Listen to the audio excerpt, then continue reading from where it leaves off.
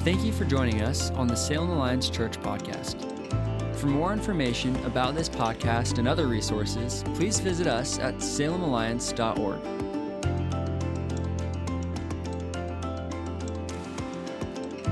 Hey, this is a great Pentecost weekend, and I'm privileged to have a friend of mine with us, Charles Galbraith, and I. We've known each other for several years, and Charles, he's married, he's got 3 kids. You'll hear about them a little bit later. And Charles, he's pastored in Harlem, he's pastored in Queens, and he's spent almost 10 years, he's been the lead pastor of Clarendon Road Church. It's an Alliance Church connected to the family that we're a part of, the denomination that we're a part of. He's there in Brooklyn, been there almost 10 years, as I said. And Charles and I serve on the board of directors, which is our denomination's board, and we have a lot of fun together, and we've enjoyed getting to know each other. So would you give a warm Salem Alliance welcome to Charles as he brings the word today? Well, good afternoon, Salem family. Listen, that welcome was great from me, but can we put our hands together and just welcome God's Spirit and the presence of Jesus Christ even in our midst today? That's more like it, yeah. Amen. It really is a privilege to be able to share with you today. And I really am excited about what God has done and what God is doing in our midst. I believe that this is a time and a season of miracles. And I believe a miracle is going to take place right here because a black pastor from Brooklyn is going to preach for just 35 minutes.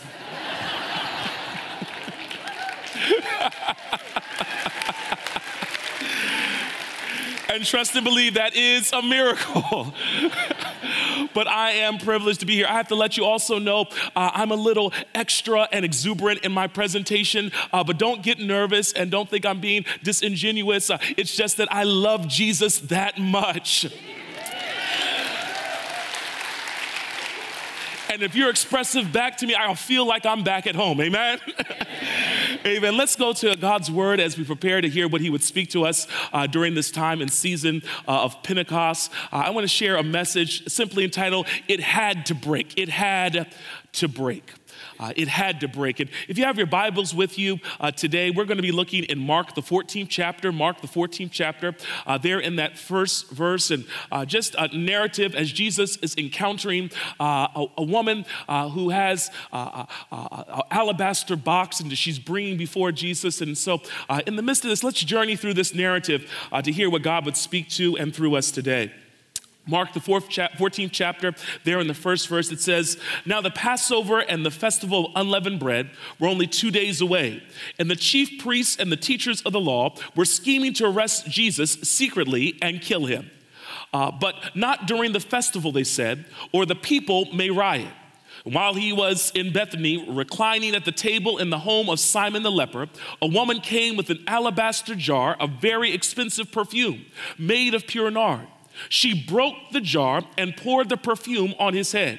And some of those present were saying indignantly to one another, 'Why this waste of perfume? It could have been sold for more than a year's wage and the money given to the poor.' And they rebuked her harshly. 'Leave her alone,' said Jesus. 'Why are you bothering her? She has done a beautiful thing to me. The poor you will always have with you, and you can help them anytime you want, but you will not always have me. She did what she could. She poured perfume on my body beforehand to prepare for my burial. Truly, I tell you, wherever the gospel is preached throughout the world, what she has done will also be told in memory of her.'" Amen? Would you pray with me? God, we thank you for this time together, and I pray that the words of my mouth and the collective meditations of our hearts will be acceptable in your sight, God, our strength and our Redeemer. We thank you for this time together, and we offer this prayer in the powerful and mighty name of Jesus Christ. Amen. Amen and amen.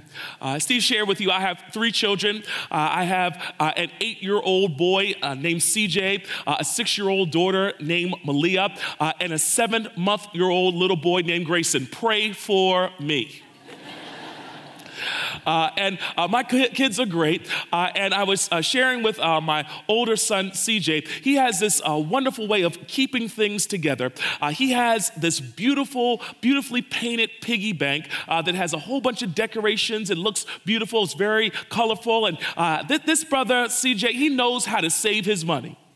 He has money from chores and money from birthday presents and stuff that people have given him. He has so much money that he's stuffed into this piggy bank that you can't even get the money from the bottom of it. It's so much money jammed in it. I have to look to him and say, brother, can I borrow some money from you? And so one day he's letting me know that there's a book fair at school and he wants to buy some books, he wants to buy some ice cream, and he asked me for some money. And I let him know, CJ, I have no money on me, I have no cash on me, I can't help you. As soon as I turn around, I hear a big crash. And you know what it is.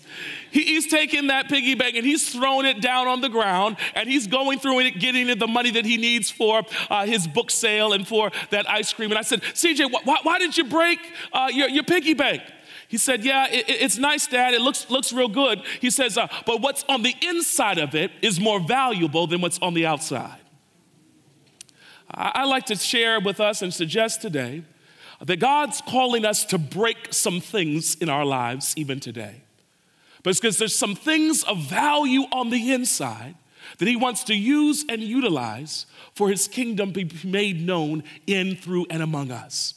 I like to suggest that sometimes there is a need for some things to break down so that God's presence can break through. It is Ernest Hemingway who says it this way, everyone is broken by life, but some are made strong. It's A.W. Tozer who says, before you can be used greatly by God, sometimes you have to be broken deeply. I'd like to add to that and suggest that sometimes God has to take us through some moments to break us, to make some things better in us. And as we look at this passage, we find this narrative of this woman breaking this alabaster box, this thing that is valuable, breaking it at the feet of Jesus. We find this passage not just in Mark, but in all the gospel accounts, we find that some type or some iteration concerning this is put together. In Matthew, Mark, Luke, and John, we all find the story of this woman coming before Jesus. But it's in Mark's account that we find the unique dynamic where she is breaking this alabaster box before his feet. She's taking that thing that is valuable, not only the box, but also what is possessed inside the box, and she's bringing it to the feet of Jesus because while it has value, he has greater value. She brings it before him and lays it before him, breaks it before him. And in our time together, I would like to ask for us to think, to reflect, to ask God, what is the it that needs to be broken in our lives? What is the area? What is the thing that we've held to ourselves? What is the thing that we've said is valuable to us that God is calling us right here in this time, in this season, in this Pentecost moment to break before the Master's feet? What must break? Not only must break, but I also would like to suggest when it is broken, several things take place. When we allow the it to be broken, several things take place. And I believe that it's illustrated in the text of Scripture. The first thing that takes place when it is broken is, number one, is it exposes the agitators. As soon as you start to do things for God and start to make yourself vulnerable for God, please understand and note that those are the moments when sometimes attacks will come in our direction. Here we find in this passage in Mark the 14th chapter in verse number 3, it says, while he, Jesus, was in Bethany, reclining at the table in the home of Simon the leper, a woman came with an alabaster jar of very expensive perfume made of pure nard. She broke the jar and poured the perfume on his head. Here it is, verse 4. But soon some of those present were saying indignantly to one another, why this waste of perfume? It could have been sold for more than a year's wage and the money given to the poor. And they rebuked her very harshly. In the midst of this, we find this woman who's making her way to Jesus.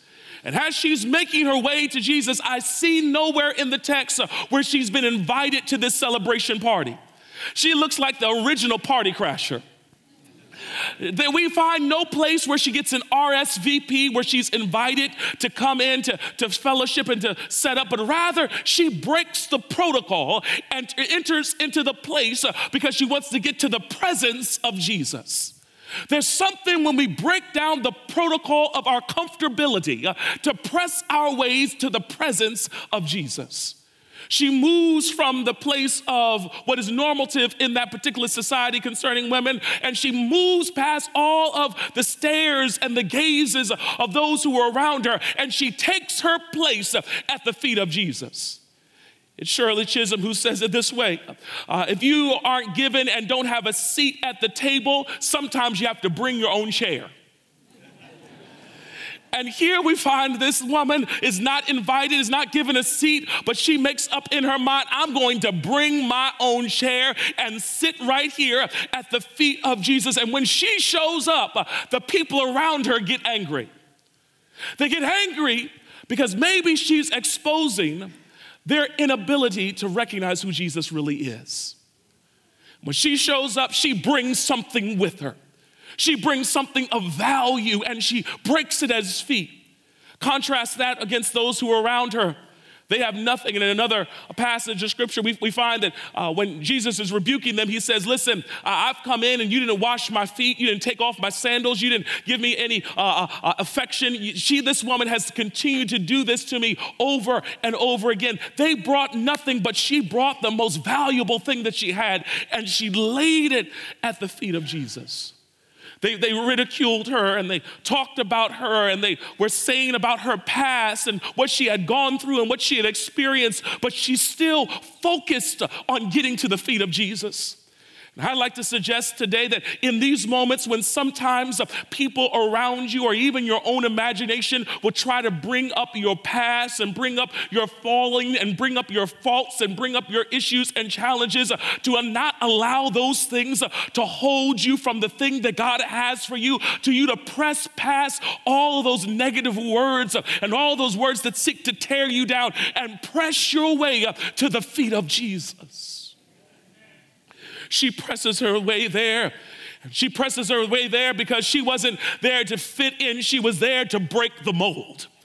And I believe here at Salem, there's some folks who are not here just because you want to fit in, but there are some folks here because you're here because you want to break the mold, and God wants to do something in you that eyes have not seen and ears have not heard, or nor has it entered into the heart of man what God has in store for those who love him. They looked at this woman and they saw her status within that society. They saw her past and they saw her issues and they saw her pain, and they put her in as a stereotype. But they didn't realize she wasn't a stereotype. She was a prototype of what God was going to do in revival in this place.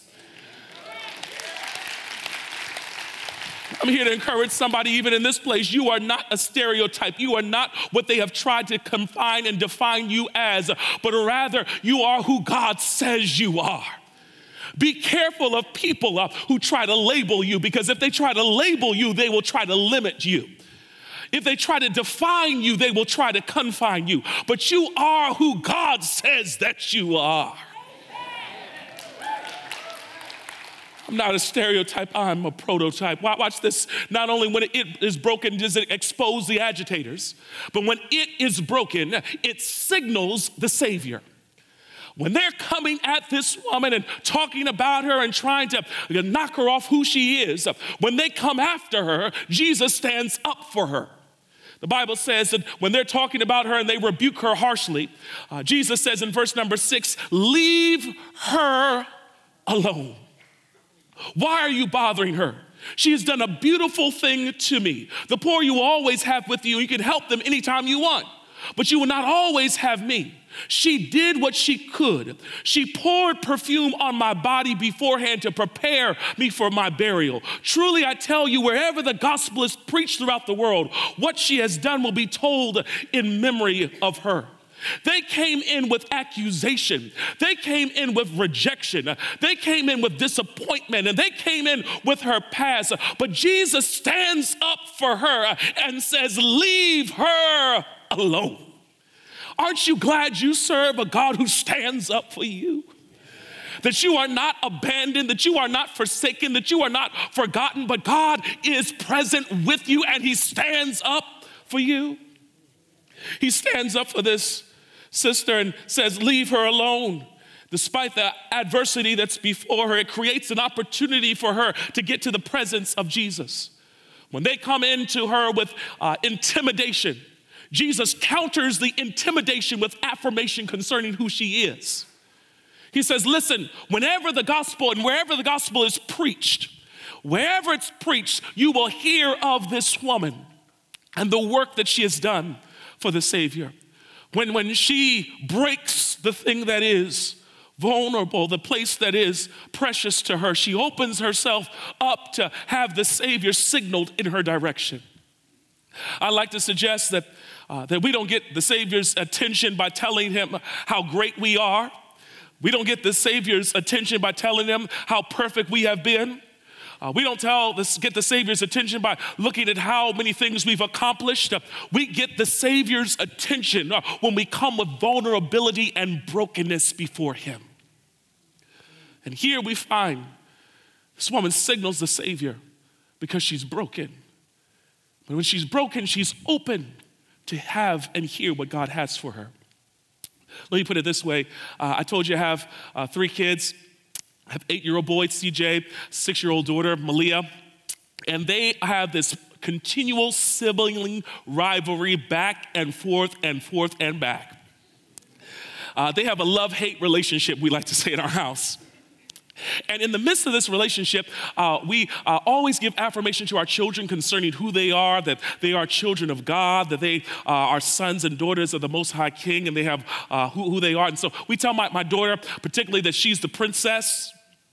And guess what? She really believes that she's the princess.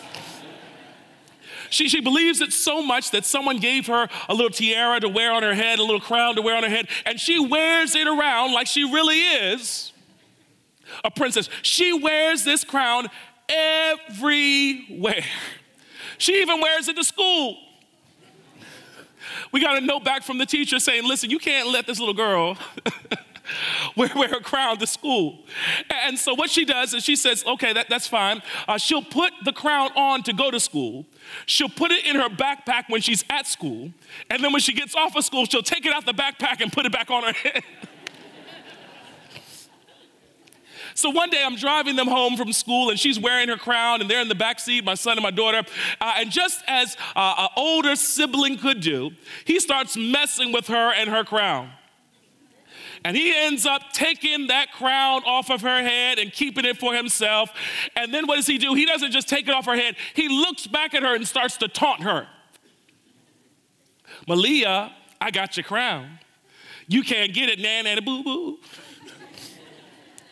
And she starts to get frustrated because she's trying with all of her power and all of her might to get it back. But he's bigger, he's stronger, and he's able to hold it from her. And so she's getting upset and she's getting frustrated. She doesn't know what to do. And I'm watching this all from the rearview mirror. And at the point where she's about to give up and just about to just have a temper tantrum all into herself, she remembers something. She remembers she's not in the car all by herself. And as only a daughter can do. She opens up her mouth with all the force and velocity of a 6-year-old and cries out, "Daddy! CJ took my crown." Now listen, when I hear my baby girl cry, listen. There's a problem. I pulled the car over because I heard my daughter cry. I pulled the car over. I looked back in the backseat. I said, "CJ, give her back her crown." He tries to throw it on the ground. I said, "Don't throw it on the ground. Put it back on her head." I said, "She cried for me, and guess what? Everything you took from her, you've got to give it back." Can I suggest to you on today that everything the enemy has tried to steal and take from you concerning who you are as a child of God, he's got to give it back because you're able to cry out and call on your Father. Is there anybody in the sanctuary on today that knows how to call on the name of Jesus? That when you call on his name in the midst of vulnerability, in the midst of brokenness, it gets the Savior's attention to turn in your direction. Not only when it breaks does it cause and expose the agitators. Not only does it signal the Savior, but lastly, when you break it, whatever it is in your life, when you break it, it alters the atmosphere. Because when she broke this box of alabaster, when the oil spilled out, the aroma and the perfumes filled the air. The sweet aroma of the oil filled the air. And it couldn't dissipate, it couldn't go away because it had already been broken and exposed in the entire room. The room changed. The situation shifted because the oil was exposed and poured out. I like to suggest that there's a difference from something being opened and something being broken. When we're open, we still have the opportunity to put a lid back on it. But when it's broken, it can't go back in. And I believe God in this moment is not just calling us to be open, but rather to be broken before him. And when we are broken before him, we can't go back to the way that it used to be and the way that it was, but rather we've exposed what God's presence has done. When God's Spirit starts to break out in and through our lives, we can't contain it back. We've got to allow it to continue to flow in and through our lives.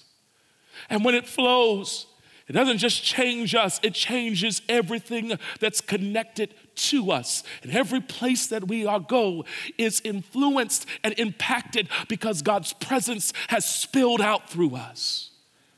Let me put it this way. I can tell this story because y'all my friends now, right? We're friends.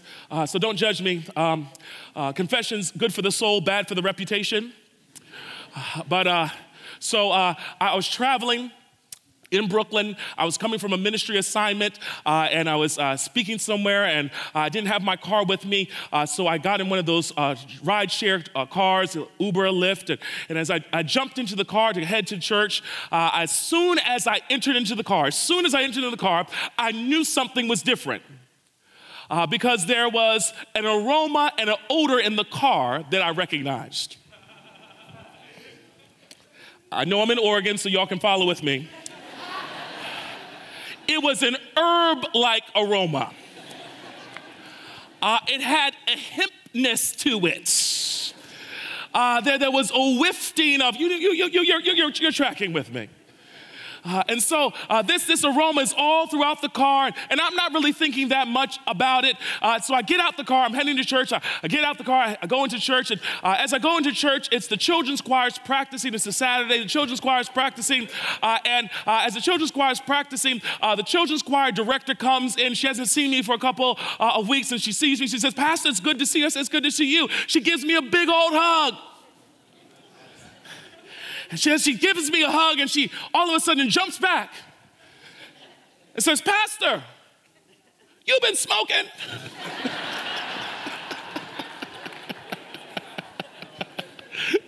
I said, no, it was in the car. It was a transfer from the car. She was like,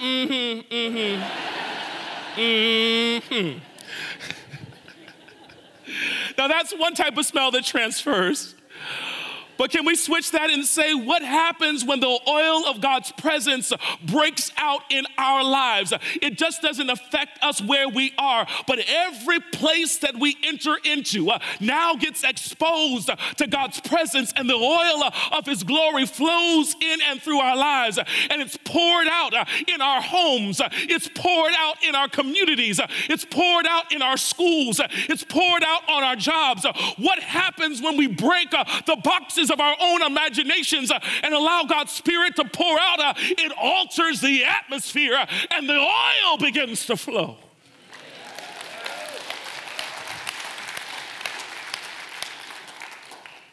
God's presence is there because a woman was willing to break this alabaster box, break it, and pour it before Jesus' feet.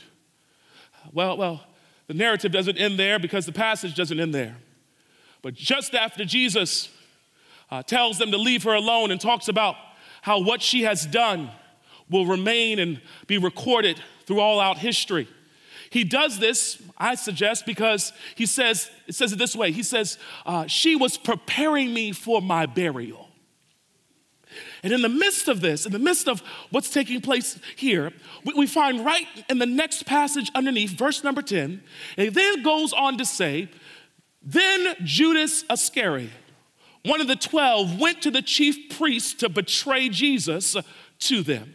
They were delighted to hear this and promised to give him money. So he watched for an opportunity to hand Jesus over. Watch this. This woman is willing to come before Jesus, breaking this alabaster box and allowing the oil to spill out. But when this spills out, it then pushes Judas, what I would suggest maybe in the midst of his own desires and in the midst of jealousy and all the feelings that he's feeling, it pushes him to try to break Jesus. In the midst of him trying to break Jesus, this isn't the only time we see something breaking taking place. Because later on in that same passage in the book of Mark, it says Jesus gathers his disciples around him there, and as he's gathering them around, he takes the bread and breaks the bread and says, this is my body, which is broken for you. This woman breaks this box of oil. Judas tries to break Jesus, and Jesus breaks the bread. If I could preach it like I was back in Brooklyn, I would suggest this isn't the only thing that starts breaking. Because we find that as this woman breaks this box of alabaster, Judas tries to break Jesus, and Jesus breaks the bread. There's a time when Jesus goes to a cross on a hill called Calvary. He's hung there for our sins and your sins and for my sins. And when he's hanging there, guess what? There's an earthquake and the earth breaks. And not only does the earth break, but my Bible lets me know that the temple veil also breaks. We find that that's not the only time when stuff starts to break. A woman breaks a box of oil. Judas tries to break Jesus. Jesus breaks the bread. The earth breaks. The temple veil breaks. And Jesus hangs on a cross and dies for your sins and my sins. But that's not how the story ends. Because my Bible lets me know on the third day, Jesus broke the power of death, hell, and the grave when he resurrected with all power in his name. If you let me feel like I'm back home, I would still say that's not the last time something broke. Because when the woman broke the oil, Judas tried to break Jesus. Jesus broke the bread. The earth broke. The temple veil broke. Jesus broke the power of death, hell, and the grave when he resurrected. But my Bible also lets me know at the ascension, Jesus broke the sky and returned back to the Father.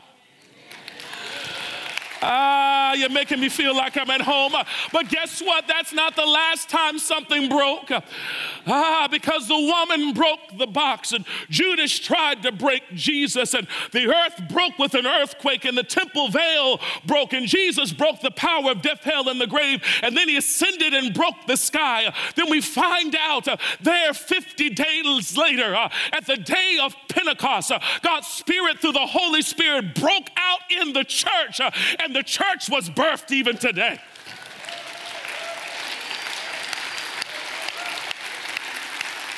But you know, that's not the last thing that that's not the last thing that broke. Because the woman broke the box and Judas tried to break Jesus. Jesus broke the bread. The earth broke themselves. We find the temple veil broke. Jesus broke the power of death, hell, and the grave. We find he broke the sky at the ascension.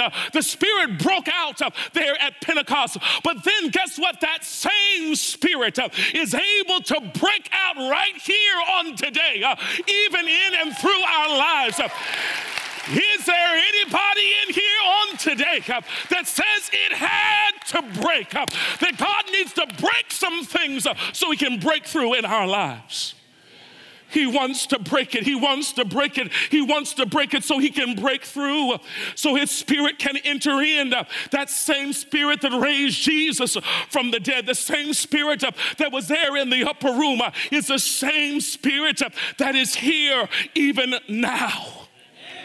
Oh, God, the Spirit of God is here. When God's Spirit shows up, things can't stay the same. When God's Spirit shows up, it can't be business as usual. When it shows up, what is broken gets fixed. What is empty gets filled. What is heavy gets lifted. What is down gets restored. What is lost gets saved. What is dark gets lit. What is weak gets strengthened. What is sick gets healed. What is old gets renewed.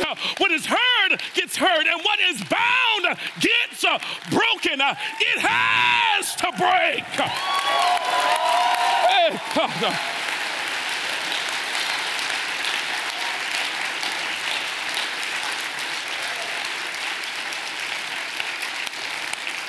Has to break. I believe even in this moment, God is calling us to identify what that it that needs to break is. What is that area? What is that place? What is that possession? What is that personality? What is that area of stronghold that we need to be willing to say, God, would you break it in my life? Would you break it so that your spirit can bring forth breakthrough in and through me? Guess what? The same spirit's right here now. He wants to break out in and through your life so that healings can show up. Deliverance is in this house. Hope can be restored, and his kingdom can come on earth as it is in heaven. It has to break. Thank you for joining us on the Salem Alliance Church podcast. We are a community of believers located in downtown Salem, Oregon, and we are passionate about our city being a city at peace with God. If you have a request that we could pray for, please email us at prayers@salemalliance.org. If you'd like more information about this podcast or other resources, please visit us at salemalliance.org.